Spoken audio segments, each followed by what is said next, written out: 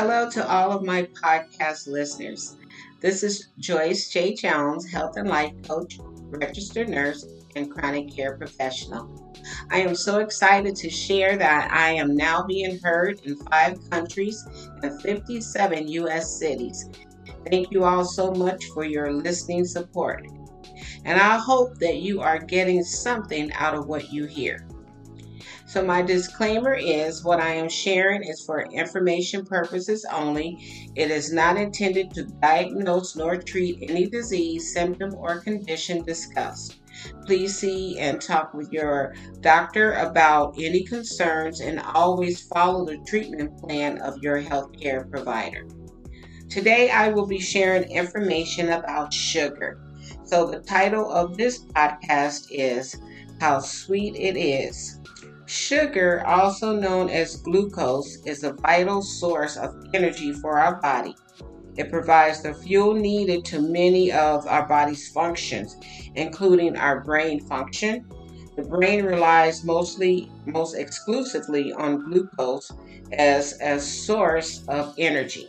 So without enough glucose, the brain's ability to function can be severely impaired, leading to symptoms such as confusion, dizziness, fatigue, and in some extreme cases, seizures, coma, brain damage, and even death if it's not treated. And such as like in diabetic hypoglycemia, low blood sugar, and also an excessive glucose can be just as dangerous with diabetics. Muscle function. Muscles require glucose for energy to contract and move around, so you need it for that. And then our cells need it for energy. All of our cells in our body, including those in such organs as the heart and liver, rely on glucose for energy production. So I'm going to tell you some of the most common types of sugar. We have glucose, which is a monosaccharide. I mean, it does not decompose, simple sugar. And that's also the case for fructose and galactose. Sucrose is made of 1 part glucose and 1 part fructose joined together. Then you have lactose, is the sugar naturally found in milk and dairy products. And then maltose is made of 2 glucose molecules bound together. So that's enough about science and chemistry. So sources of sugar. Added sugars, they can be added to foods and drinks during processing or preparation, such as sucrose, which is table sugar, and high fructose corn syrup, honey, and molasses. Then you have the natural sugars. These are sugars that occur naturally in foods, such as fructose in fruits and lactose in milk. Then you have refined carbohydrates. These are foods that have been processed and stripped of their natural fiber and nutrients, such as white bread, white pasta, and white rice. These foods can be quickly converted to sugar in the body. Then you have fruit juices. Fruit juices are high in sugar, even if they are labeled 100% fruit juice. And this is because the juicing process removes the fiber from the fruit. And that slows down the absorption of sugar. So if you take the fiber out, then the sugar is quickly absorbed. And that's why when someone's a diabetic and they feeling like their blood sugar is dropping, we give them juice. Usually give them some juice, which is a quick working sugar, and then maybe some crackers, which will hold them a little bit longer until they can eat more substantial food. Then we have our sweetened beverages, our soft drinks, energy drinks, sports drinks, and other beverages that are high in sugar and offer little or no nutritional value. And then, of course, our favorites, our desserts and sweets like cakes, cookies, candies, all those things that I like most of. One sweetener that I do want to talk more about is high fructose corn syrup. And this is not to come against our corn farmers at all. I am just sharing information so that we all can make informed decisions about what we eat and what we feed our children. I am bringing this to the forefront because it is in so many things that we eat, and most of the time we're clueless that it's even in our food. High fructose corn syrup is made from cornstarch, which is a complex carbohydrate made up of long chains of glucose molecules. I said I wasn't going to give any more chemistry. That might be it. Cornstarch is from the endosperm of the corn kernel. The endosperm is the starchy part of the corn kernel that serves as a source of energy for the developing plant embryo. The process of making cornstarch involves separating the endosperm from the other components of the corn kernel, such as the germ and the outer hull. And this is typically done through a wet milling process, which involves steeping the corn kernels in water to soften them and then grinding them to separate the endosperm. Cornstarch is first broken down into individual glucose molecules through a process called hydrolysis. Then some of the glucose molecules are chemically converted into fructose, which is another type of simple sugar that is sweeter than glucose. High fructose corn syrup was first introduced as a commercial sweetener in the US in the late 1960s. And at that time, it contained 42% fructose. And prior to the widespread use of high fructose corn syrup, table sugar, which is sucrose, was the primary sweetener used in the food industry. High fructose corn syrup gained popularity as a sweetener due to its low cost and ease of use. It was initially used as a cheaper alternative to table sugar in beverages and baked goods.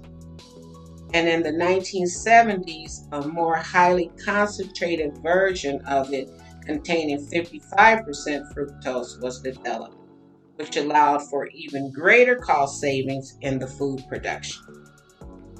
So today, high fructose corn syrup is widely used as a sweetener in processed foods and beverages in the U.S., accounting for approximately 40% of all caloric sweeteners consumed. Its use has been somewhat controversial, with some studies linking high levels of high fructose corn syrup consumption to health problems such as obesity, diabetes, and heart disease. A 2010 study published in the Journal of Pediatrics found that children who consumed high levels of this had a greater risk of developing obesity than those who consumed lower levels. Another study published in the American Journal of Clinical Nutrition in 2015 found that children who consumed sugar-sweetened beverages, many of which contain high fructose corn syrup, had a higher risk of developing obesity and other metabolic disorders, even like prediabetes. It's important to note that high fructose corn syrup is not the sole cause of childhood obesity. I do want to say that. There are many other factors, including genetics, physical activity levels, and overall diet quality also play a role. As you know, our children don't run and play outside like we used to. As many of you were coming up, we rode our bikes, we played jump rope, hopscotch, tag, all those different activities.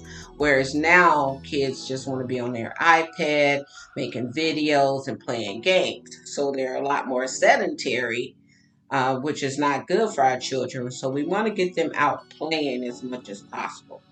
So it is recommended by the American Academy of Pediatrics that we do limit the sugar added the sugar intake for our children and adolescents to less than 10% of their total calories, which is hard because kids eat a lot of stuff that we're not even aware of.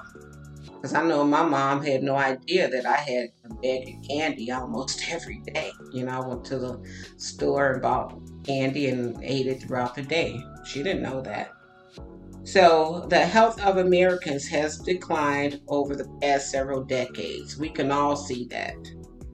And there is evidence to suggest that the widespread high use of high fructose corn syrup may have played a role in that trend. We are more obese, we have more diabetes, more heart disease, more high blood pressure, all these other things. So also, like I said, a sedentary lifestyle and being stressed out can also be some factors as well. In 2013, a review published in the Journal of Academy of Nutrition and Dietetics found that the consumption of high fructose corn syrup was associated with an increased risk of obesity, metabolic syndrome, and type 2 diabetes. In addition to this potential link to chronic health conditions, high fructose corn syrup is also associated with other negative health outcomes, including cavities and non-alcoholic fatty liver disease.